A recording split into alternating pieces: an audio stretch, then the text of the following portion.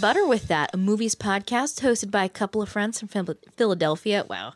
See, it's harder than you think, folks. Flip. It's harder than you think. Flip. Cool. Well, now you know what kind of bar we're working from. Anyway, I'm Sam. I'm here with my co-hosts, Christine, Tori, Connor, and Dave. And we are sort of wrapping up our month about superheroes. We forget to say our name a lot. Is that bad? Most of the people who listen are our friends and family. True. Shout out to friends and family. God bless. Yeah, You love You keep us going. You truly do. Speaking of shout outs, I think we have some. We certainly do. Look at that transition, Boom. Connor. Bam. So, what was it even to? Oh, right. Oof. What a Behind day. the curtain. Behind the curtain. Anyway, so we have 2 shout outs for people who guessed Connor's movie by the little Abe Sapiens hand holding like a can of soda. That beautiful hand. Fishman. I love that Fishman. Anyway, so That beautiful. Just some fishy chest stuff, right? yeah, sure. Yeah. So thank you to our friends Diana and Misty for guessing the movie. Good eye. Yeah, good eye. Misty, you guessed it with emojis, so I was just like, okay. Oh my god, I didn't even notice. Did She you? did. Oh, that's so good. Like incredible. So hell yeah. What was her emoji representation of the answer? it was definitely, I think, a fire emoji and then devil emoji. So I was like, nah, she got it. Oh, boy. Yeah, I'll give it to We you. understand. You got it. And Diana, a loyal listener. I'm so glad that we are finally shouting you out because bless. Diana. Woo. Yay. Woo. So before we actually roll straight into the episode, how's everybody doing? Have you seen any movies lately? What's going on? Avengers Endgame comes out so soon. God, I know. I know Garrett's seeing it tomorrow. What a jerk. You better not spoil it. Please Will that be out don't. at the time that this episode has aired? Yes, it will Yes. be. Yeah, because Okay. it's be. coming out. As of this recording in like a few days. Yeah. So I'm terrified about it. I saw a spoiler. Don't say it. It is. Wow, your hair just did the weirdest thing. You got so upset. I didn't ask for it. It was just on my Instagram dash. I was so mad. I threw my phone down. But it's okay. It was nothing major. But it was enough for me to be like, son of a bitch! Be really mad about it. Ant-Man, somewhere purple, I don't know. Ant-Man is up Thanos' butt, confirmed. They call it Thanos. Listen, if someone does not make an endgame porno that has that in it, like you're doing the porn Why game did you wrong. say that Pass as out I was before this swallowing movie. beer? I didn't know. Wow. Whew. Well, anyway.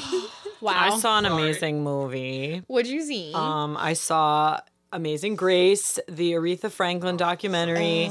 It was, I think, I blasted into nice. space and then was returned back softly in a choir of angels. It was unbelievable. Like, if you get a chance to see it, it's original footage of a show or a concert that she put on in a church, Baptist church in Los Angeles after she had achieved fame and notoriety and had won a bunch of awards. And then in 1971, she was like, all right, going back to my gospel roots, going to put on a show. And it's just all footage of that one concert. And she is a force to be reckoned with. And it's just the most beautiful thing I've ever seen. So go see it. I'm trying to think of other stuff I saw. Oh, I saw a movie called Trog from 1970. Ooh. It was Joan Crawford's last movie. It's about, troglodyte that they find in a cave in England somewhere. And he's the missing link. The troglodyte. Yeah, yeah. So he's like a caveman. So it's basically a dude wearing a mask the whole movie. Cool. It was not great, but Joan Crawford's really good. She kind of wears like pajama scientist outfits the whole time. Yes. She has a dress that has like a pouch pocket thing in the front, which like... Yeah. Yeah. If you're a scientist, you need mobility. Yes. And you need a place to Yes. put things. You need sure. storage, 100%. Absolutely. More storage in all outfits Yes. moving forward. Agreed. Agreed. Yeah. pockets anywhere you can put them. Also, did I, because I watched this recently and you mentioned in the last episode, did I mention the Mecha Godzilla story, like his origin story? Okay, so Mecha Godzilla is built out of the bones of the 1950s Godzilla, and then they just like do some bioengineering shit to like make him good. But then he hears Godzilla's roar and is like, has like, I don't know, like PTSD flashbacks of being Godzilla and then starts destroying stuff again. Anyway, I didn't realize that's how crazy that like was, how it like they just find his bones and bring him back, which also means that other Godzillas just pop up in this world for some reason. But, it's been real interesting. My, watching a lot of Godzilla movies that are, like, loosely connected, and sometimes he's good and sometimes he's bad, but all the time they're just like, we'll have this monster fight another monster and see what happens, and hopefully we'll be saved. It's been doing weird things to my brain, I think. Here's the thing. Godzilla is always number one in my heart, so whether he's good or bad doesn't matter. I know, it's true. I have seen the Godzilla trailer several times now, because I feel like I've been going to the movies a lot. I've been seeing a lot of 2019 movies, which I'm really stoked about. But I realize I get emotional when the Godzilla movie, like, pops up because I'm so excited about him, and, like, I love Mothra. So anytime I see Mothra and, like, hear the little, like, screechy, like, noise that she makes, I just, like, get very overwhelmed and excited. So, yeah. There's some more Godzilla movies that I think we might be watching maybe tonight, so we'll see. Nice. Yeah. I saw Free Solo, the documentary that won Best Documentary, about the guy who climbed El Capitan in Yosemite without any climbing gear or anything, just with the shoes in his hands and his heart full of dreams. And it was actually, the climbing aspect was maybe like the least interesting part of it, because that's the last like 15-20 minutes of it. The rest of the like hour it's just the fact that he's crazy. Is that in like the psychology of like, who are these people that do these? They do a CAT scan of them and they show him images that would like stimulate like a normal person. And then he's like, you aren't stimulated by any of these. Your brain's like quiet during these like normal like recreational activities. Like the only time that your brain lights up with activity is during extreme events. He talks about how his parents never said they loved him. And like he learned how to hug when he was 23 years old and in college. Like he'd never hugged anyone before. So it was just like a really interesting portrayal of him and trying to navigate this relationship. Like the first time he's ever been in a romantic. I also just think that's so funny. It's like it was a great hugging tutorial at school. Like what? But like no one ever like went in for one until you were 23. Like maybe your parents were like weird and frigid, but like no one else in your life was like, hey. He was too. Or do you like push him away or like punch him or something? And I don't know. He was too busy climbing those mountains. Well, the other thing is he started very young. Someone goes in for a hug and he's like up in a tree. Yeah, he's like split second later, he's like against the mountain. Okay, I like that. Free Solo, it's on Hulu. Real good. I feel like I had deja vu the whole time you were talking about that. Have we talked about this movie before? I've talked about it at work. Maybe. Okay. Well, anyway. And I saw Into the Spider-Verse for a second time on Blu-ray. And it's still amazing. 5 out of 5. Favorite Listen movie. to that about this at soundtrack work. a lot. It's really good. Oh my god, the Prowler music. Speaking of deja vu, something we did already talk about was was it Beyond the Curve? Beyond the Curve. Behind the Curve. Oh, did you watch it? Behind the Curve, yeah. The what was that? The Netflix documentary surrounding the Flat Earth movement. It was interesting. It was kind of more or less what I expected. It's kind of like more about the people and the culture and the conventions therein. It doesn't really get too much into like their reasoning behind it, which I have done some research on, which is real interesting. But like, of course, it is what it is. It's like, but look at how weird these people one thing are. that comes away from that doc is the more research you do. Sure, and I understand that that's the rabbit hole and so on, but like I wish they talked more about like vortex math, which is like a math that they've like basically created that's invalid math that explains a lot of these things and like I don't know, it's really interesting. God, crazy But it's an people okay are movie. scary. The rabbit hole I've been kind of down with Game of Thrones coming back, on with season 8 is the Game of Thrones community and the Flat Earther community are so similar in how they really? act. In terms of like There's overlap? So many channels have like 2, 3, 4 hour live streams talking about theories and theory crafting, and there's different camps of who thinks of like what characters are going to do what and how the story's going to end, and book versus show canon. I mean, the way that those two communities interact with the people in that world are so similar that it's incredibly fascinating. Of course, the Game of Thrones people know they're talking about a fictional world. When the Flat Earther people... Oh, they don't think Jon Snow is a real person? Some probably do. No. But, Somebody does. so it's just been really fascinating, and I'm going through the books right now, so it's just interesting kind of like being in that Game of Thrones world. Like, wow, this is like a little bit what it's like to be in Flat Earther culture, of just like watching live streams, and it's just super fascinating. I want to know. I want to look at that Venn diagram. I want to know where the overlap is. The Game of Thrones love for and the Flat Earther. Oh, I saw a really good Venn diagram that was people named Stark and people who are going to die this week. That was great. You know who is going to die, though? Captain America. I'd rather not talk about this. Anyway, that's why I'm so glad I picked this movie. Cool. Well, then let's get right into it. The movie I have chosen for Superhero Month is Captain America: Winter Soldier, the best movie Marvel has ever done, in my perspective. And in others. And in others. So, fantastic. So this movie was directed by Joe and Anthony Russo. They've done Captain America: Civil War. They've also done Infinity War and upcoming Endgame. It was written by Stephen McFeely and Christopher Marcus, who have done all the other Captain Americas, and I think they've also done the most recent Avengers. They did Infinity War. They did Infinity War. And Endgame. And Endgame. So most recent Avengers. And a brief synopsis of Captain America, Steve Rogers, and this movie is a World War II hero who, after 70 years frozen in literal ice, returns into the fray, fighting aliens, gods, and pulling together an unlikely new team of incredible people. This movie picks up 2 years after the Battle for New York, which was Avengers 1, and finds Steve fitting into the 21st century, working full-time for S.H.I.E.L.D., riding his motorcycle around D.C., and picking up whatever pieces of his old life that he can while dealing with PTSD and depression. That's not necessarily canon. That's more fanon, but I think it's true. And Fanon. Hydra, the villain Cap gave his life to defeat, is back, and this time it's more personal to Cap and his past than ever before. Whoa.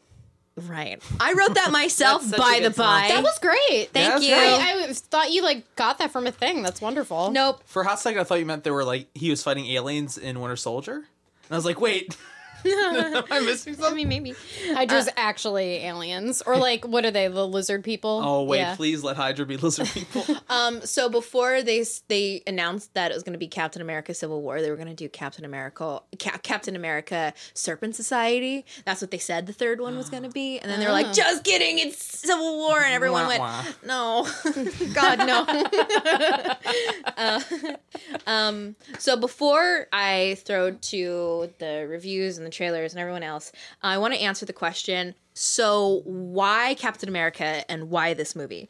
So for me, a lot of people write off Cap as being propaganda, being blind patriotism, and I think that's a very surface read of the character and a very uninformed read of who he is, because I think that Captain America is basically the antithesis of that. He's super like anti-establishment, for the people kind of guy. And then also sometimes people say that Captain America is boring because he's not a billionaire playboy philanthropist. He's not quippy. He's not quippy.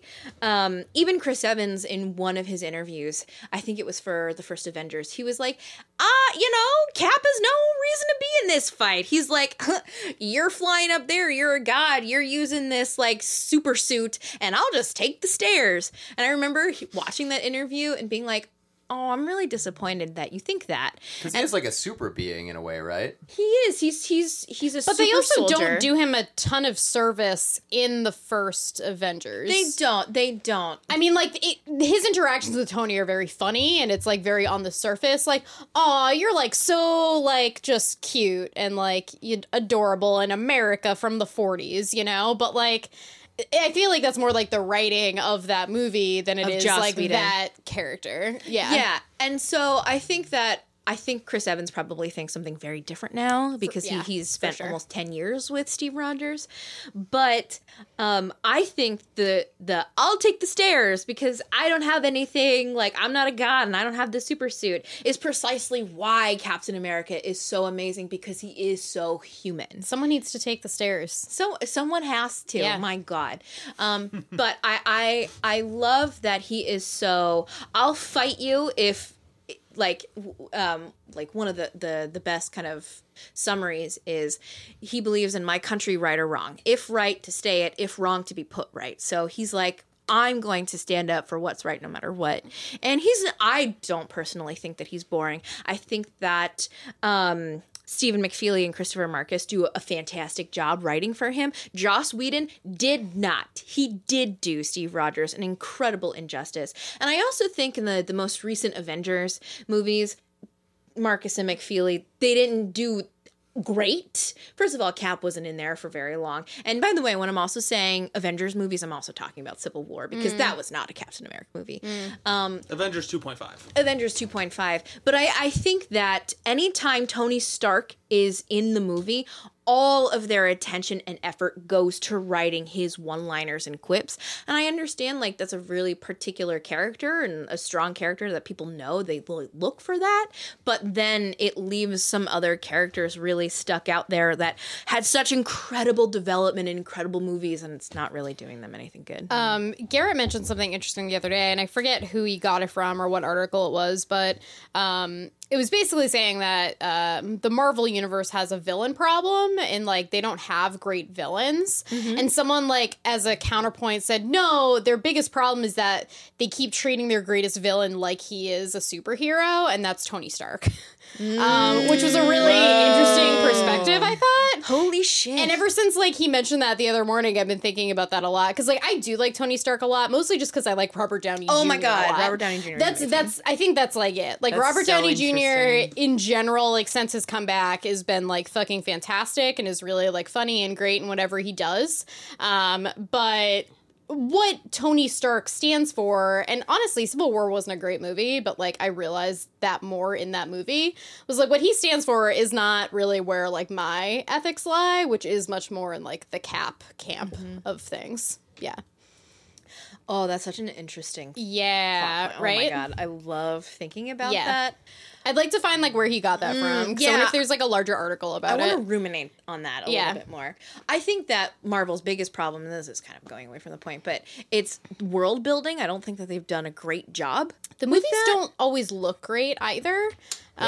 That's one thing that I have a problem with is the look, yeah. Someone did, like, this really interesting piece about, like, how they all have this, like, muted look to them, and, like, why they all look the same, and why there isn't, like, diversity in those movies and how they look too.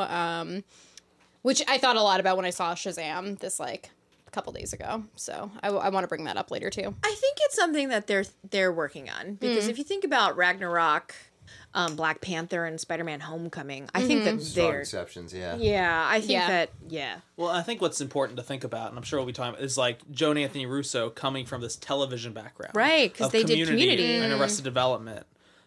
Going into, like, this has sort of been the trend of, like, take these indie filmmakers / TV people and giving them $200 million Yeah. to make the next big superhero movie. So I think it's seeing their journey as filmmakers, I think, is also really, because Infinity War, it feels such a different movie than Captain America: Winter Soldier. And I think it's interesting watching Winter Soldier, because this was my favorite Marvel movie until Infinity War.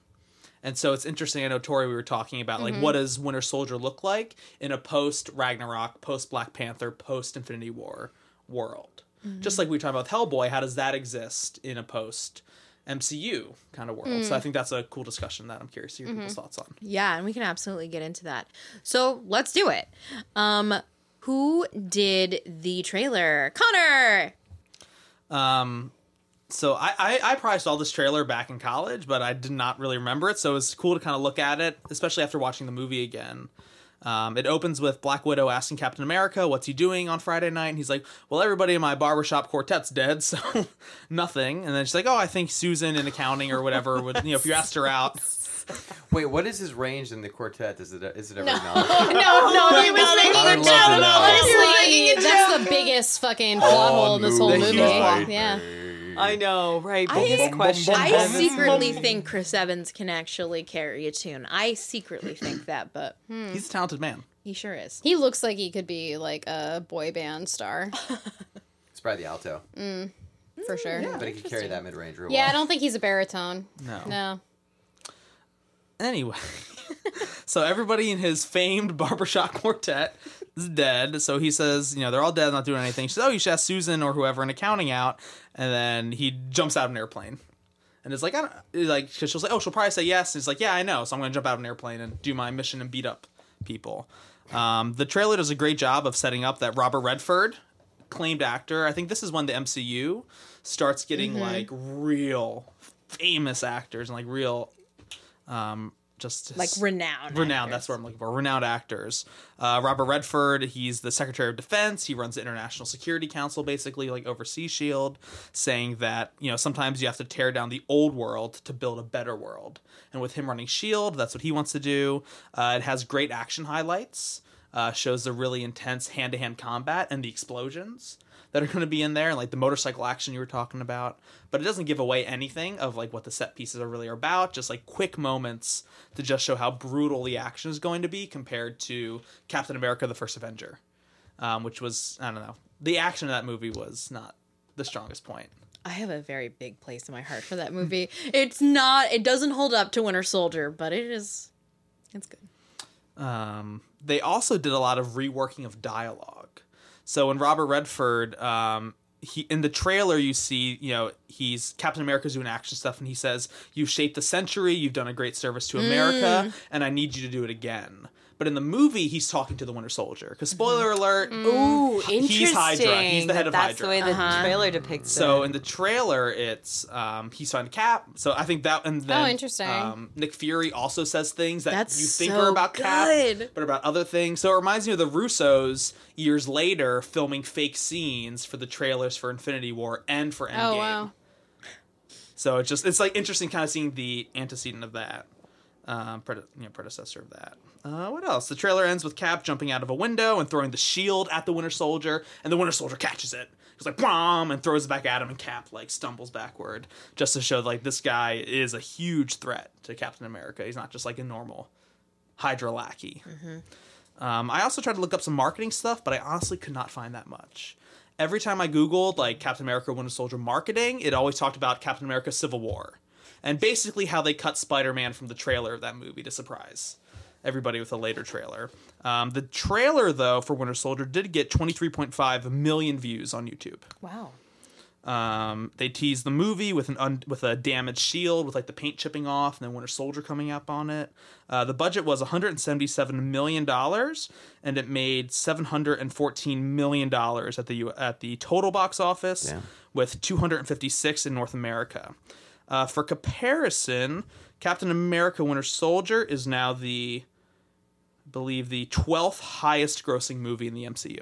Wow. So just for perspective, that used to be number 1, and then Guardians came along, Thor Ragnarok, Guardians 2, Spider-Man Homecoming, Captain Marvel, Civil War, Iron Man 3, Black Panther, Avengers, So Age basically of Ultron. every movie that comes after. Yeah. Basically. Then Avengers 1 is at number 2, and then Infinity War made $2 billion at the box office. So Captain America will then probably be shot down to 13 once Avengers Endgame makes like $2.5 billion. And maybe the new Spider-Man. That is true. Yeah, that's coming out this summer too. So Winter Soldier's, I think, at this crossroads of sort of like the rebirth's not the right word, but the MCU coming into its own post Avengers. Yeah. I can't understand how stressful it would be to like be a part of a MCU production. I feel like even just Oh my listening God. to you give me those numbers like gives me anxiety about how every movie needs to one up the previous Right, movie. And I'm exactly. like, this whole franchise is just going to explode because actors know they need to be better than the previous movies. I'm sure directors, writers, producers are like, everything's got to be bigger, better, faster. Ah. I think for some people though, these movies are never going to be considered flops. Like Right. people are just going to keep going. And then people It's get like the a money to make the machine, movies they though. want to make, too. I mean, it is a with all machine. these, like, independent kind of people that they keep hiring to direct them. Well, you no, know? I think I don't know if we talked about this on the podcast, but I know Tori, you've talked a lot about Elijah Wood with his Lord of the Rings money supporting independent movies. Mandy. He's a producer on Mandy. I Fuck feel yeah. like the bubble's gonna burst at some point, and people are gonna get Well, tired. after we saw Shazam the other day, that was the thing too, where it's like they make like, you know, some DC references here and there, but there's no real attempt to tie it into the universe, and I hope it stays that way. Because I'm first off just fatigued with I have Marvel fatigue is a big thing. And like but the other thing is too, like, how sustainable is that? Like when we were walking back from the movie theater, we're both just like, well, if people are watching this years later, are they gonna watch 20 movies to, like, get the full plot of all of them, you know, or, like, get the connection between all of them? Like, it doesn't seem totally sustainable for, like, future generations of, like, moviegoers, for sure. Captain Marvel did make $1 billion at the box office, and that's like a fine movie. It's, in my opinion, it's not the best MCU movie. I agree. But the fact that, I mean, and Guardians proved this too, of just slap the Marvel logo on and have like a good trailer, solid direction, and even if your movie's okay, you can still really rake it in if you're doing something new. See, Captain Marvel, I thought was decent and seemed just as okay as many of the other Marvel movies. I do think, though, that there are movies that were special, and watching them going, this is different. And I think Ragnarok was that. I think Black Panther, Spider-Man Homecoming. And what those movies have in common is that, well, first of all, diverse casting, diverse directing, and everything else that goes into producing a movie, but also world building.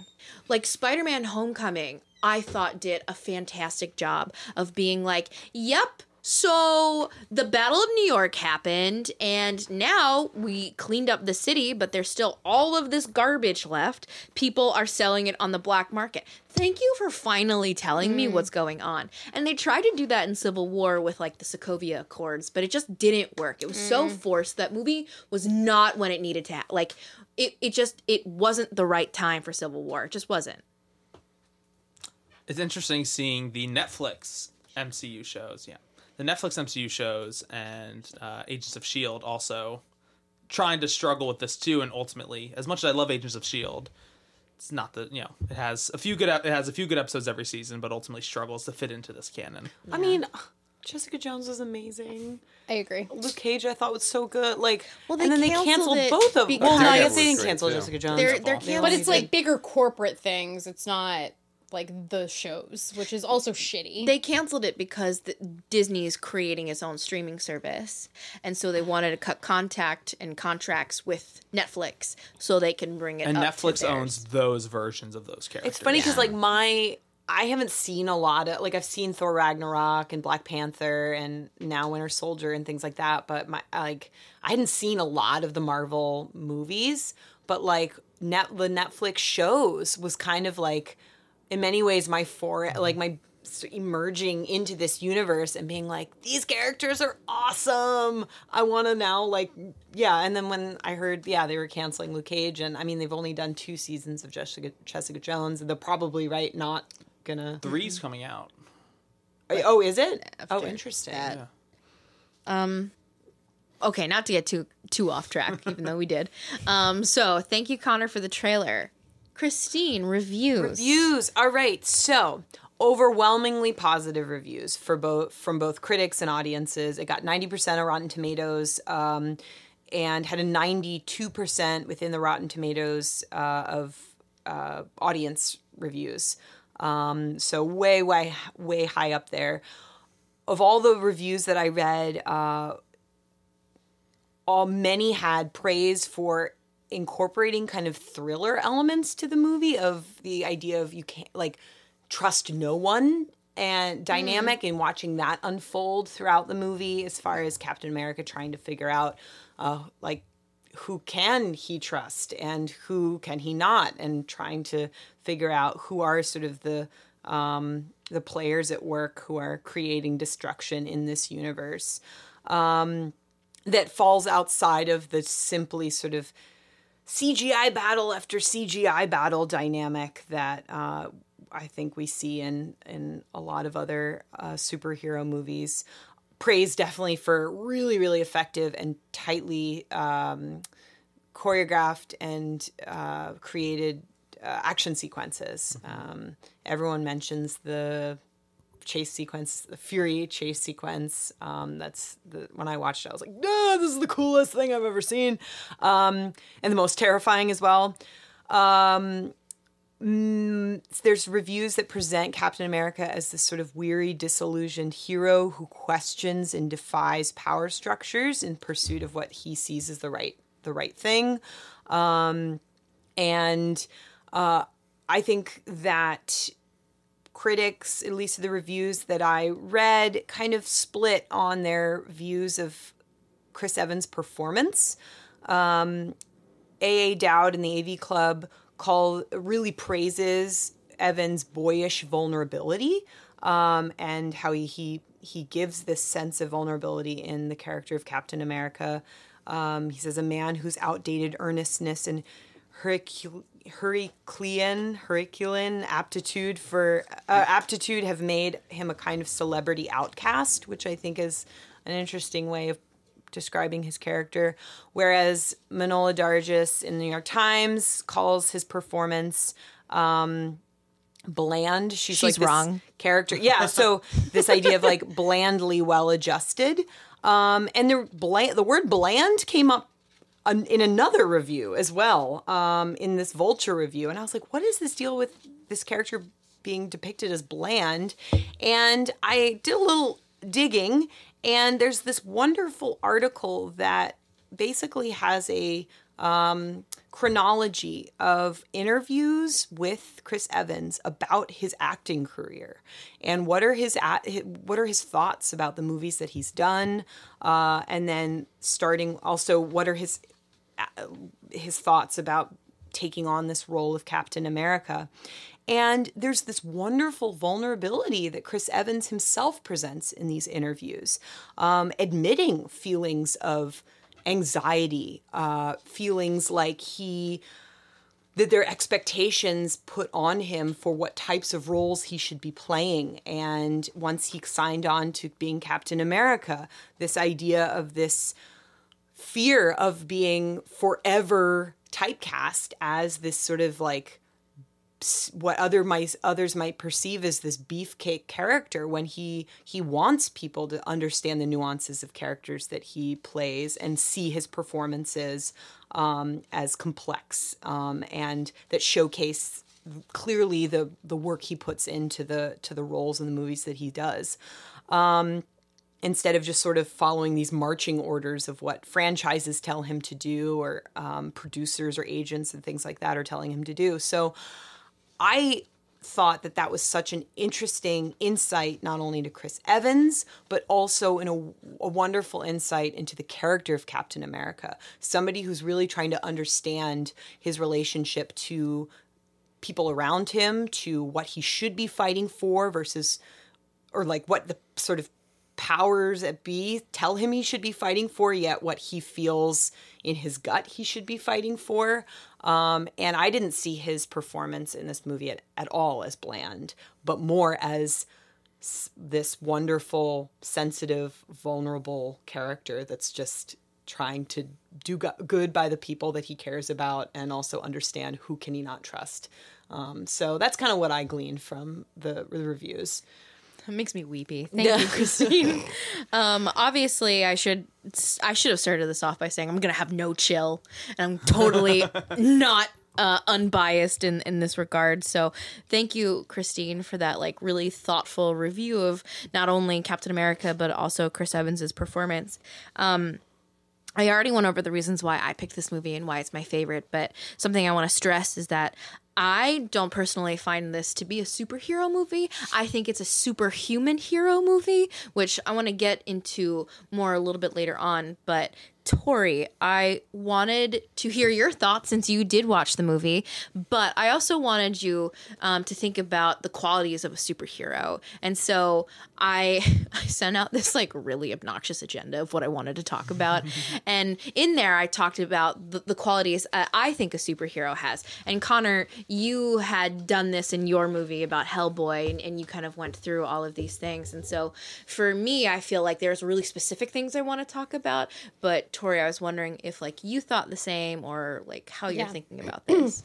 Well, I adore you and love you very much, and I know that you would not have chill for this, so I want to be able to like first talk about some like things that I think are my more critical comments about this movie, and then move on to things I like about it, and then we can go more into critical stuff if you would like to. But I think a big thing for me is that I feel like I didn't watch this at the right time because, and I've heard this from a couple other people, of how this movie was like so impactful when it first came out because it was really like a standout in the Marvel universe because of how like how well done it was and everything. Where now there are a lot other of standout movies like in my head as far as like the way like it looks and the feel of it and stuff, like Black Panther and Ragnarok are like definitely two of my favorites for those reasons. And so first, I wish I had seen it earlier and also had seen it in theaters, are two things that I feel like I probably like really missed the boat on.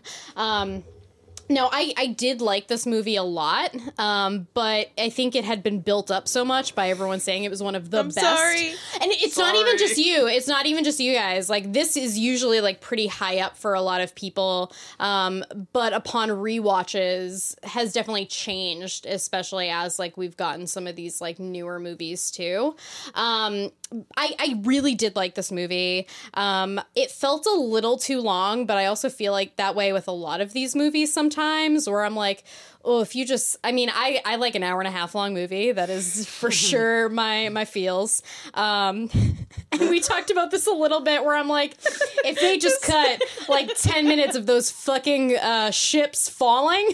It's such a funny critique. They just keep cutting back to these ships falling. And I'm from like, the the sky? helicarriers. Oh, yeah. it just keeps happening. And I was like, why? Wait, no. The thing I was pissed off about that scene is in DC, the Potomac River is not that wide. And I was like, how many people are going to die from these ships falling from the sky? Yeah. And somehow conveniently, they all fall into this very, very wide Potomac River. Yeah. It's like wider than the Delaware. Yes, it's like wider than the Atlantic Ocean. So how dare you, Marvel, for those both reasons, obviously. So yeah, those are the things for me overall where, you know, like the look of like the way the movie it looks like it's well shot and everything, but it does have that kind of like, I don't want to even say dull, but it's like how these other Marvel movies are trying to look where it's like, yeah, we're real and gritty, even though we're like still dealing with superhero stuff. Like one of the things like Garrett and I talked about yesterday after seeing Shazam was like, it was a comic book movie that wasn't afraid to look like a comic book movie, which I really enjoyed. And I felt very similarly with like Spider-Verse and even Ragnarok, like the colors in that are very vibrant and like really, and Black Panther, like all of them look like really amazing. And so that was like definitely like a thing for me. But I did really like this movie a lot. Also just because, I was definitely one of those people at the beginning seeing the first Avengers movie thinking that,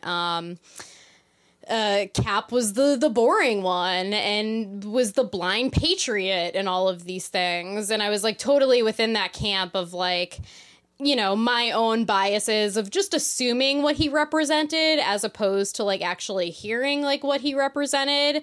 And even though it's not a great movie, when I saw, Civil War, that's when I really realized like the ethical dilemmas between different characters, specifically Cap and Tony, and realizing that I was like much more in the camp boat or Cap boat. And this is the movie that really made me even see that more, where this is more like a spy thriller kind of movie. Like you mentioned that it doesn't feel like a superhero movie, both like Sam and also just with like the reviews. And it does kind of have more of like a Jason Bourne kind of like Mission Impossible-y kind of feel to it for sure, which I really dug. And they keep giving this idea of, Cap is like working for, Shield. Shield, thank you. Yeah. I'm just not I'm just not doing this right at all. He's working for Shield, and they keep bringing up the difference between soldiers and spies, about like the trusting people having like this camaraderie and like fighting for what's good versus like spies who are usually like loners and all of these things. And Cap obviously is like a soldier and wants to have those relationships and has a very specific idea of like what is right and is very much against these government agencies that are doing shady shit. And obviously has problems with S.H.I.E.L.D. before you realize, spoiler alert, that S.H.I.E.L.D. is like actually been infiltrated by Hydra for as long as it's existed for the most part. Which is like every time they like do that, like They whisper in each other's ears. ew, gross. Yeah, so icky. But yeah, I really like him, and I kind of that idea you brought up. I think he really does embody like a superhero to me, because the whole movie is just like very like kind of anti-government agency, and like even the scene where fucking Samuel L. Jackson is like in that chase scene. Oh, it's so He's just fucking mowing down cops, and I was That so scene is so interesting. so into that part where it's like because the way it starts is very much like this is a cop like pulling over a black dude, and it feels that way, and I don't know if that's on purpose or not, but at least for me that's how it felt. It's so funny you bring that up, because I recently watched the movie 2 or 3 days ago. And I did not pick up on that watching it in theaters or like watching it with friends. Like this is the first time, which probably just shows more of like how my cultural awareness has grown of like, yeah, he's like fucking up cops and they're like eyeing him before like, so it's interesting you brought that up. Yeah, and that was a part for me where I was like, fuck yes. Like, I am here to watch you do this. This is incredible. I actually thought that Chris Evans like was fantastic, and his performance was fantastic, and he I think really carried the movie until some more dynamic, interesting characters were brought into it. Because you can say Anthony Mackie. It's fine. How much are we allowed to reveal? Is fantastic. Everything. Great. Yeah. If you haven't seen it by now.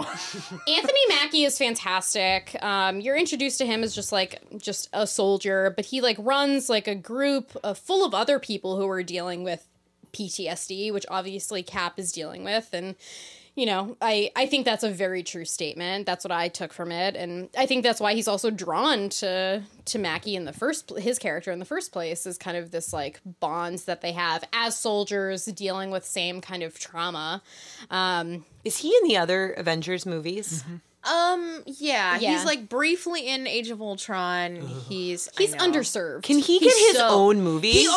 So they are. Yes. So in Marvel's new streaming, in Disney's new streaming service, they're doing a Falcon and Winter Soldier show. I just want to see him, and I want to see him in his Falcon suit, just doing everything. I mean, he's dope. He's awesome. It's amazing. And I view this movie also as an origin story of the next Captain America, because like I don't think Cap is gonna die.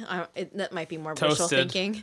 But if someone is going to pick up the shield, I think the only logical answer is Sam, which is Anthony Mackie's I was thinking character. about that when watching this movie too, where I was like, I can see you being the person to like, take on this responsibility after Chris Evans' Cap is like gone potentially.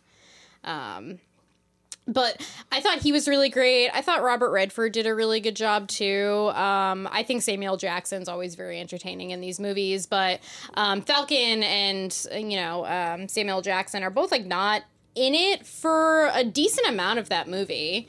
And so it's really Chris Evans and Scarlett Johansson, which I also have a bias because I don't like Scarlett Johansson. I don't think she's a great actress, which I've There's heard. one painful scene. Yeah, there's a couple painful But scenes. one in particular, when I had rewatched it recently, I went, "Ooh, this is not good." It's right when Steve goes back to the hospital to pick up a flash drive, and he sees that it's gone, and he pulls Black Widow into a room, and like you can tell they are just fucking reading a script. Yeah. and you're like, "Oh God, okay." One thing that I read was that they actually wrote a lot of their own dialogue together. That makes that's a lot of interesting. sense. So perhaps not reading a script, but doing something that was like scripted in the moment, because like that felt what. Yeah, which like, you know, Garrett and I argued a little bit because he likes Scarlett Johansson. I have never really been a fan of hers. I don't think she has a large range as far as like an actor goes. But I also don't think that her character is that great. Like, I don't think they have written a good female character. I mean, Marvel has a female problem in general, I think, which has only, I think, recently really been, I don't want to say remedied, but helped by or like boosted by movies like Captain Marvel and also all of the fucking badass women they introduce in Black Panther. But also And Jessica Jones. And Jessica Jones. Jessica Jones, Thor Ragnarok. I mean Valkyrie. Holy shit! Yeah, Tessa Valkyrie Thompson. too. Tessa Yeah, Thompson. yeah, for Yeah. sure. Tessa Thompson's fantastic, but she's also just an amazing actress. And what she like, Brie Olson too is a fantastic actress, and Lupita, and I forget some of the other women's names, and I feel horrible, but like all of them are really great, and she's just very, very bland, and especially as like one of the only main like female characters like in the Avengers to begin with. You're like, damn, we deserve something a little bit better. So it's unfortunate that it's just the two of them, because it means that I think is even doing more work to carry that whole fucking sequence of just them on the run together. And she has such a complex story, right? She worked for the KGB, and then she's now... She does like, have a very And it could have been more interesting. It just wasn't. Like the Black Widow went through a character rewrite between Iron Man 2 and Avengers 1 that like I don't understand. I place a lot of the blame in Joss Whedon's court. We were just what talking were the about that changes earlier. that yeah. were made? So like she had like if you watch Iron Man 2, she's got a lot of personality. She's really animated, and then you get a character who's like stiff as a board, which I think that they do a disservice to Scarlett, though I don't know. Yeah. Yeah. I mean, yeah, I have my own biases, but I just in general don't think like they've written a great character for these movies. I'm trying to think of some of the other stuff that's changing. So the machine kind of thing that they're talking about, I forget what it's called. The helicarriers. Okay, and so the whole point Project is that they're evaluating people. Insight. Project Insight. So Sorry. they're evaluating people's like past to predict their future behavior. Yeah. Which is very much the plot of Minority Report. So Yeah, Minority it's pretty Report. similar. But it's also which is interesting. it's also the plot of real life. So Well, yeah, for sure. But no, I don't mean it like that. But I mean like this movie came out in a time period when we still had President Obama and we still had drone strikes, Yeah. and so Well, we like, still have drone strikes. well, right, but like. But they were kind Yeah. of a newer thing that people were learning about, and people were thinking, "Oh shit, this is terrible." Yeah. So like what really was based off of real life, which Yeah. is something that I love because Captain America says, "This isn't freedom, this is fear," and Yeah. he's 100% Yeah. right. For sure. This is also a movie where you get like legit good fucking fight scenes, which is one of the first things that drew me to this movie and made me want to watch it in the first place, because Sam suggested that I watch the elevator scene, which since then I have watched multiple times, and have also good. watched the video of Chris Evans doing like the stunts, like without any of the extra shit, just like him doing those scenes. And it's really awesome to like watch those things, because honestly, like fucking the first Avengers and Avengers Age of Ultron. Age of Ultron, I'm like, they're fucking fighting CGI aliens, just a shit ton of them, and I don't care. Like, I just don't give a fuck. Chris Evans also does a really great job of, like, in those fight scenes, but even before, like, the additional effects are added, when it's strictly practical effect and choreography, of bringing a real presence to the character, despite, like, you know, doing rather complex blocking and choreography. Like, this facial expression in this kind of like air of tenacity that he brings to the character. Yeah. Even before additional CG effects are added is really, really tangible and really good. His facial expressions are great, They're really especially in that elevator scene. Yeah. And he does most of his stunt work. And the reason being, the director of Captain America, the First Avenger, was like, we try to get a stuntman in here. He can't run like Chris. You could tell it's not him. So most of the things you see is Chris doing. And the scene at the very beginning of Winter Soldier where they hop on the He's running, Lemurian right. Star, when he's running, but that's funny. But also when they're doing that en revoir scene, when he's like, we'll see, and he takes off the helmet, 90% of that is Chris. The only part that's not is when he does like the kickflip in backflip? the air. Yeah, that's the only part that is his stunt double, who wild. has been his stunt double for a while, and he seems like a really great person who does like a lot of the choreography. So like, bless him as well. Well, what's great about that scene is you have Batroc the Leaper, who's the most ridiculous like Spider-Man villain that's ever existed. Just like a Frenchman in a purple unitard who steals jewelry. And throughout this movie, and the Russo brothers are so good at taking these like tiny little comic book characters and then just giving like, here's a reference to this person, but Is you're he giving them like? an update. Is he Robert Crossbow- oh my Redford's God, I love like number Crossbones. 2 guy Crossbow? who keeps appearing? So Batroc the Leaper is the French pirate at the beginning of the movie, and Yeah. then Crossbones is sort of like Hydra. He's upper. Brock He's like the Rumlow. Hydra muscle, right? Yeah. Which, like, that dude is that's just his Frank thing. Grillo, yeah. Yeah. I mean, Frank Grillo is such a comic book villain name. Oh yeah. So, Like Brock Rumlow is like whatever, but like Frank Grillo, that's like Crossbow's He real looks name. like a villain too. Yeah, Right. like everything about him, you're like, yeah, you're a fucking bad dude. And I Even think- when you're being good, you're bad. yeah. Yeah, I think the Russos just do such a good job with like the right amount of fan service without really like taking it too far.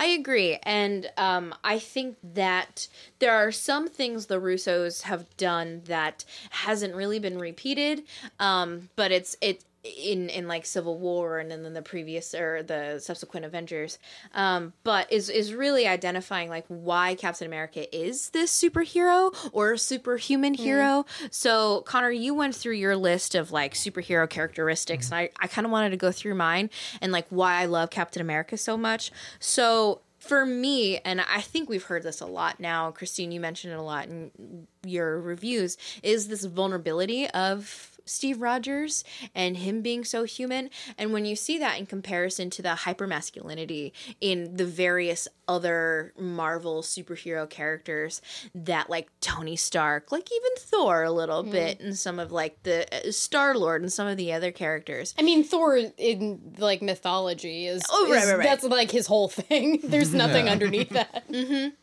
But, you know, this character really runs the risk of falling into this toxic masculinity Yeah. of just being like, I'm like one way of thinking and it's my way or the highway and I'm like super buff and blah, blah, blah, blah, Gotta blah, punch whatever. everybody. Gotta punch everybody. But you see, like, Chris Evans bringing this like really sensitive and tender aspect where like he cries in the first Avenger and it's so fucking well done. And especially in the Winter Soldier. So for instance, there are a few scenes that I'm like, I weep over every time. So all of his interactions with Peggy in the Winter Soldier. I cried. Right? Me too. When he was visiting her in the hospital, I for sure cried. I mean, she's really his grounding force in all three movies. I'm gonna push back. Theoretically for I'm gonna Civil War. push Okay, back okay. on you a little bit, and we'll call it the World War threesome because yes, Peggy Carter, but also Bucky Barnes. But yeah, I was gonna say also, like, I think one of the War reasons why he is vulnerable and why this is great is because it's also a little bit of a secret gay movie, which I love Yeah. secret gay movies. that's the theme. But also, like, it's like him and Bucky, but like you don't get a ton of Bucky in this movie except for flashbacks. yeah, spoilers: the Winter Soldier is Bucky Barnes. Whoa. Go back to the comics. But like for that also spoiler. like him and Falcon are also a little bit secret gay together Yeah, too. kind of. And I'm okay with it. But yes, there Yes. is this. But yeah, he's like his person.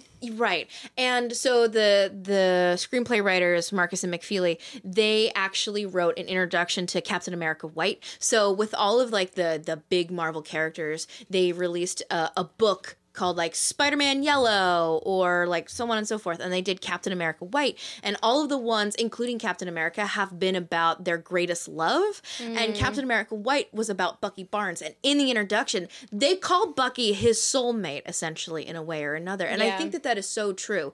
Not necessarily for like the secret gayness, because I think that's there.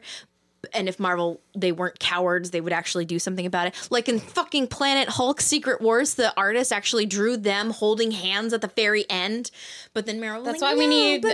Tessa and Brie to get together. But I also think that this is showing intimate male relationships that you don't see very often.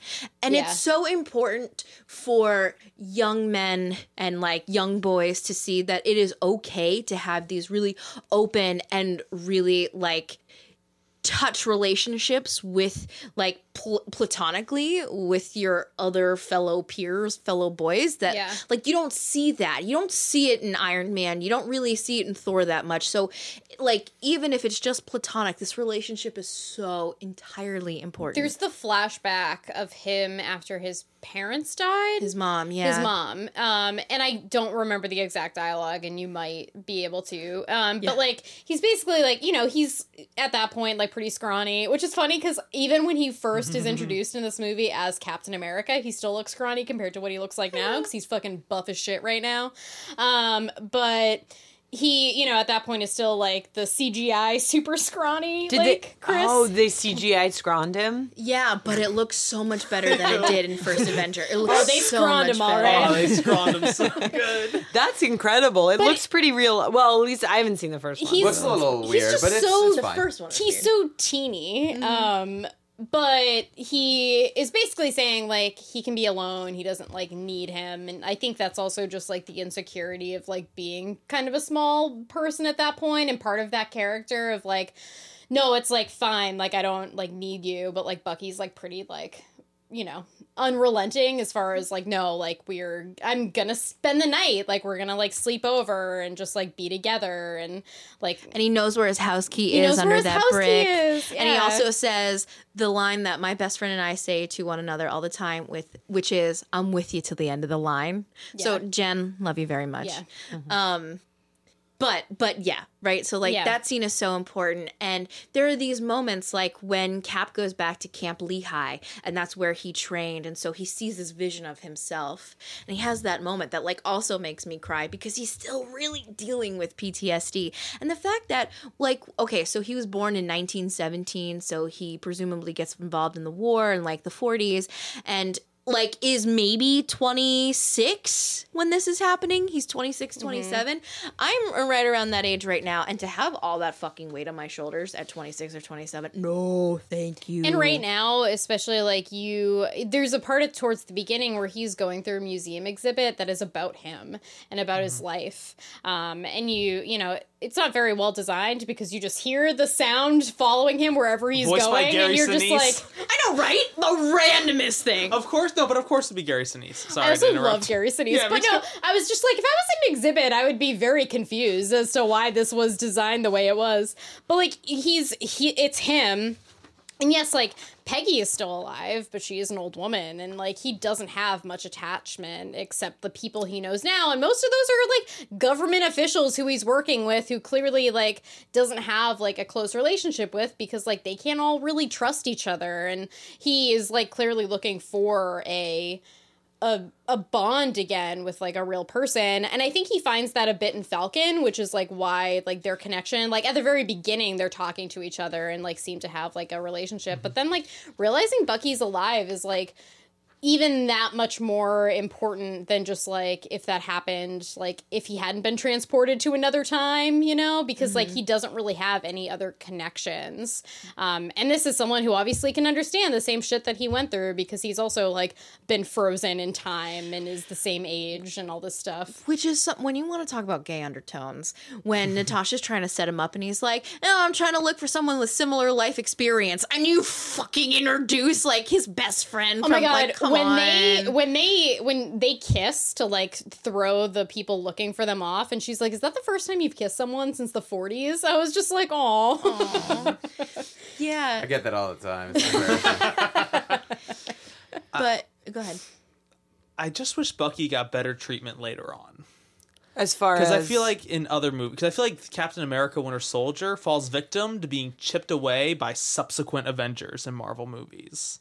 Of it's like all that's set Yeah. up with Shield. Like, Oh, you're so right. Yeah. So I wrote down a little list. In Age of Ultron, Nick Fury is back. That's the next movie that comes out. Maybe 9 months Which later. like the Cap, his whole thing in this movie is straight up like Burn it down. we're getting rid of Hydra, but you guys fucking suck too, and we're getting rid of like Shield. All of it's going away. we Break the still wheel, to don't quote know. Daenerys Targaryen. Yeah, And we still, and you're so absolutely You are. Like right. like this movie is sacrificed at the altar of Marvel. like Fury in his disguise at the end, where he's just wearing like a hoodie or something, and you're like, okay, yeah, you're in disguise. To be now. fair, the Marvel disguise outfit is a hat and sunglasses. but Connor, so- go ahead. I was gonna say, and then at the end of Age of Ultron, guess who saves the day? Shield helicarriers. Now in Agents of Shield, They gonna push did my it glasses so up. well. They do such a good job Yes. explaining it, and it makes so much sense. But as someone who just is watching a movie, it makes zero sense for the continuity. Yeah. In Winter Soldier, in Civil War, Bucky's just a plot device. I know. He is reduced to a two-dimensional plot So device. he They don't let appears him in that Civil War. actor do much. Either. He does, and Sebastian Stan is so good. I mean, it's almost there. It's almost, and it would have been if they didn't make it Avengers 2.5. Exactly. Also, you know what? To be totally honest, they do with him what they do with a lot of fucking female characters, where they're just a device for someone else. And so I think that's how he's treated a lot of the time too, is like he's not very developed. He isn't given a ton to do because he's really just like a piece for Cap to like, and it's easy His that emotional tether. Yeah, it's the tether, and like he isn't treated like an actual 3-dimensional character. and it's easy to have that be the punching bag by the time you get to Civil War. yeah. Because you're like, Bucky, my boyfriend is like a very common. Right, because they Internet's- have that even with Frank Grillo and Right. Crossbones when he's like, "Your buddy, your Bucky." Oh, don't you dare talk shit on Crossbones. I'll talk all the shit I want on Crossbones. Yeah. And then the final, I was so surprised that Captain Marvel did this. But spoilers for Captain Marvel, mute it for the next 30 seconds. Goose the cat is the reason why Nick Fury loses his eye. I know. So in Winter Soldier, when Nick Fury says, last time I trusted someone, I I lost wrote an that down. eye. And in Captain Marvel, that moment works perfectly. But looking back at Winter Soldier, you're like, you trusted a fucking cat and lost your, like, Which this is gonna happen Yeah. when you decide. I mean, it Yeah. happens with TV shows all the time, where you go back to like early seasons and you're like, oh yeah, this doesn't make sense because you've like decided to be like, well, people won't notice that. We'll just like keep going forward and like write this however we want to. And that's what's happening to this now because it's been going on for as long as it's and you decide all of these things need to be connected. So, Yeah. now this is TV.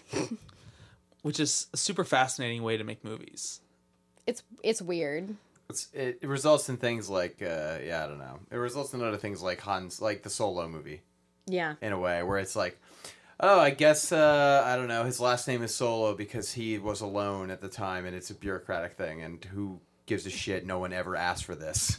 Which, like, I blame... General assessment of Honestly, Solo. I blame the Marvel, in general, for the reason why, like, I don't think, like, I really did like this movie a lot, but I was, like, so ready for this to be, like, my fucking favorite, and then it's because I'm so fatigued by the other shit they keep throwing at me that it's, like, hard for these standout ones to really, like, Same with Star Wars. Yeah. And I think that's like, there are so many still really good Marvel movies.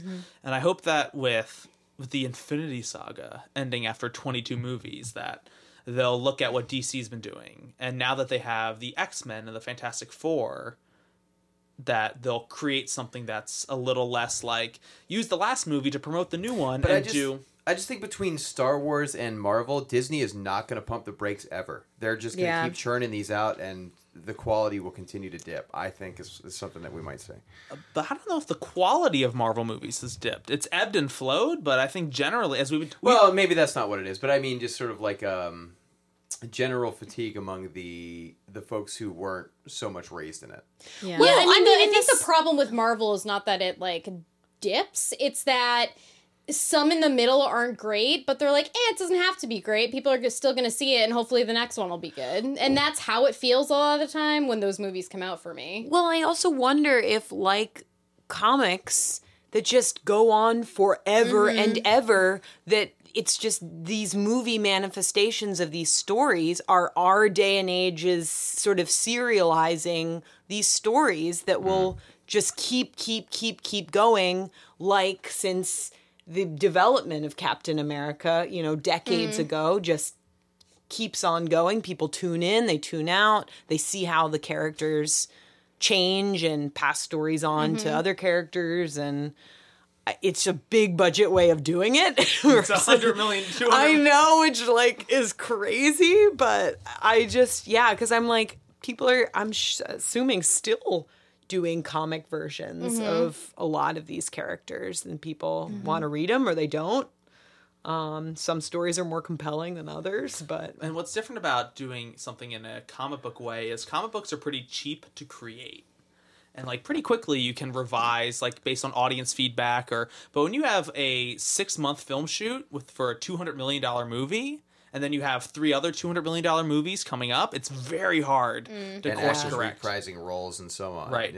Yeah, where it's like you're going into Infinity War knowing they're working on a Spider-Man movie, and well, it doesn't that's what matter. Brie Larson, she filmed Endgame before she did Captain Marvel. Yeah. A year and a half before they filmed Captain Marvel. So Which is why what she's got the long fuck? hair, and then doesn't have long hair later.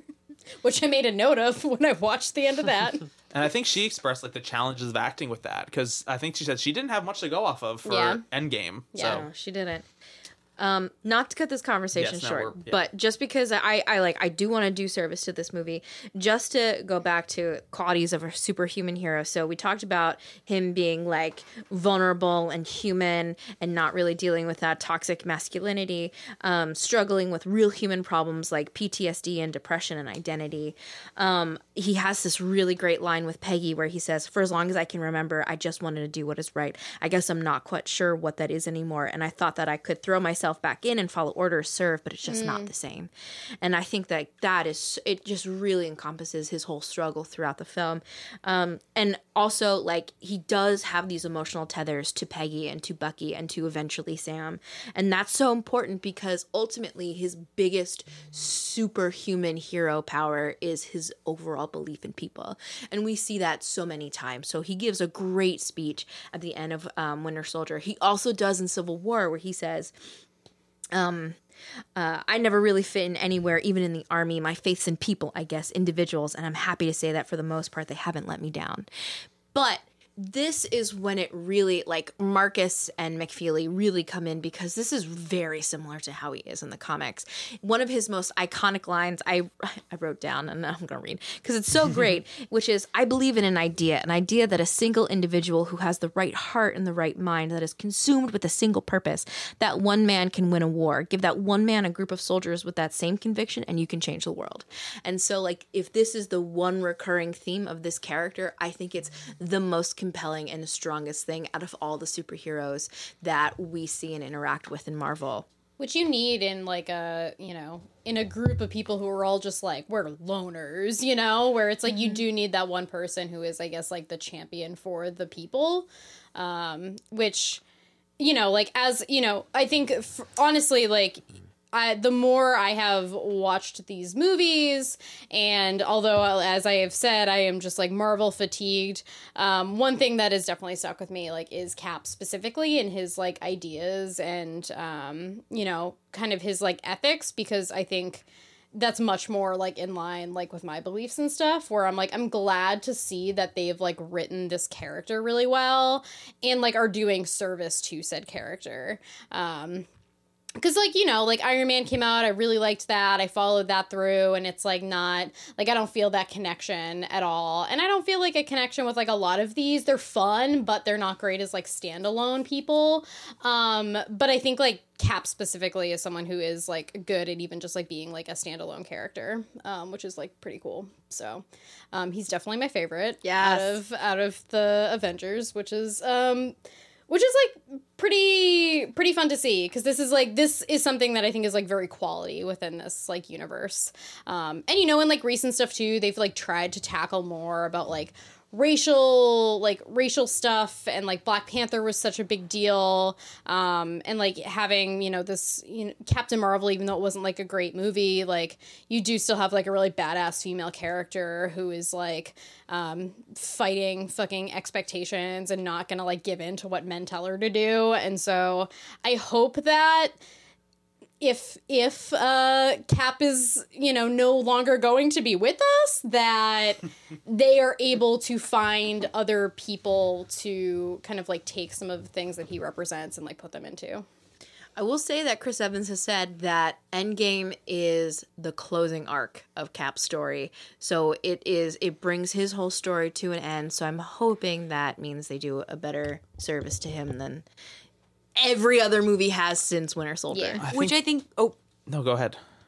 just really quickly, I think it also connects to this idea of, because in your notes you were like, what does it look like to like be a commander, a leader, and like his presence is somewhat of a supporting actor, yet he is so strong and he can take charge and like win in a fight scene, but also like looks to the support of others and can kind of like be supporting the people he cares about in his life. And it just makes me think of this like idea that like powerful or like strong leaders, teachers, whatever, can ultimately become obsolete because they have like supported the people around them. And I think it's so fitting for him to like suggest that there will be a final end point to his like role in all of this as he like sort of falls back, but like having done what he can and supporting the people around him, which I think is like one of the most compelling characteristics that like somebody who's looked to as a leader can have.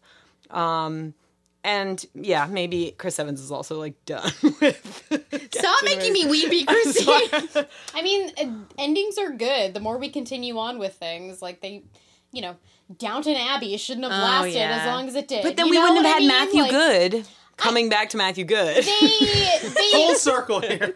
they were able to like stitch the you know, the wound, but they didn't like, you know, make it better. Like things, if you can give something a really good ending as opposed to dragging it out longer just for the sake of like dragging it out longer, then like I think that's like better. There's just something that makes me, this is really quick, that makes me super excited for Endgame is, like the first teaser was him at like some kind of like group of people who've lost others, and him like trying to help people who lost those from the Thanos snap. So I think the fact that like the first teaser like opened with that, I think speaks a lot to what Cap is going to be doing in Endgame. Yeah. Well, the last thing I'll say, which we didn't get to, but honestly, the score of this movie is fucking amazing. Henry Jackson, you are incredible.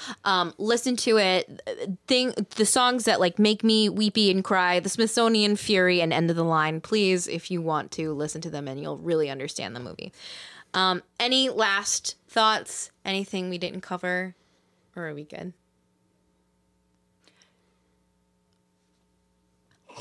I didn't realize Chris Evans and Jessica Biel dated before Cellular. Okay. And there you go. And that's a good note to end on. No, that's an aside. Well, all right. And we know how that ended. Anyway, we'll be back with an interesting end to this episode. Hi, this is Stan Lee, your host. Boy, I've always wanted to say that. You know, Captain America is a real sentimental favorite of mine because it was the first character that I wrote when I started in comics. Cap was created by two very talented guys, Joe Simon and Jack Kirby, and they're the fellas who hired me.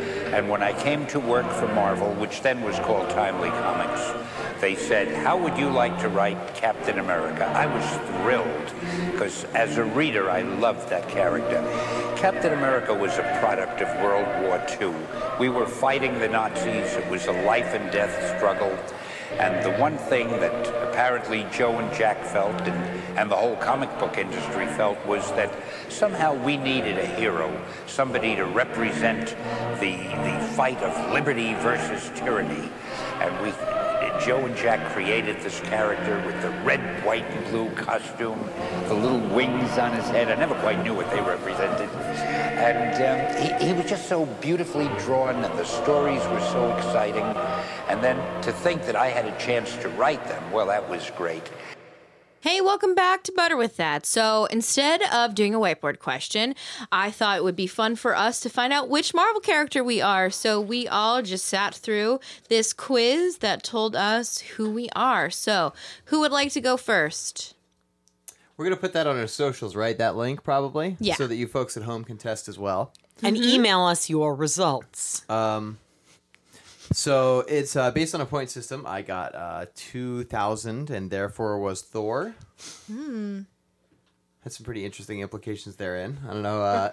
The description of Iron Man right before it seems maybe a little more accurate to me, but Thor is what I got. Feels like you're on the cusp, maybe. I got 1,500 and I got Iron Man. Sure, I'm quippy, right? Sure. Yeah. I got 2,100, and I am also Thor, supposedly. Hey. Yeah. I also got 2,100, and I'm Thor. Whoa. Did you pick horses too? I did pick horses, but somehow I got to that 2,100. It's so interesting that, like, when we take these quizzes, more than half of us get the same answer. It's so fascinating. There's always one outlier. There's always What'd one you get? outlier. I got Captain America. So No way. it's a really great quiz. I recommend, because all the other ones suck, because you know exactly who you're answering for. So we will leave the link everywhere we post, so take it and let us know what you got. I hope you enjoyed this episode. Anyone want to plug anything before we say goodbye? Let us know what you think of Avengers, because they'll be out already. That's true. I don't know what I'm doing for movie night by the time this airs, because I don't remember dates, but it'll be something in June. No. Will all of Game of Thrones have been done? Yeah, No. Game of Thrones. Yeah. Almost, Oh, wow. Yes, it will be. I don't know Right? anything about Game of Thrones, Maybe? but let us No, know. it know won't. dates. No, it won't be. I don't know why I answered when I just said I didn't know anything. It'll be almost done. And also next week, for those of you turning in to Butter With That, we'll be doing something a little different. This is the end of our superhero month, so next month we're going to be doing something in celebration of a particular cinematic anniversary that I am very much looking forward to. So we'll be doing that next time. Oh, not the big reveal. Gotta save it. You gotta, yeah. It's gonna pop right out of your chest and Listen to surprise the you. podcast, email us, and then, guess. All the guesses. All right, y'all. I'll see you next week. Bye-bye. Thanks You for can joining even us. email us one of those Gmail formulaic responses like "Got it, thanks." Okay. And remember, if you're listening till the end of the line. Dun, dun, dun, dun.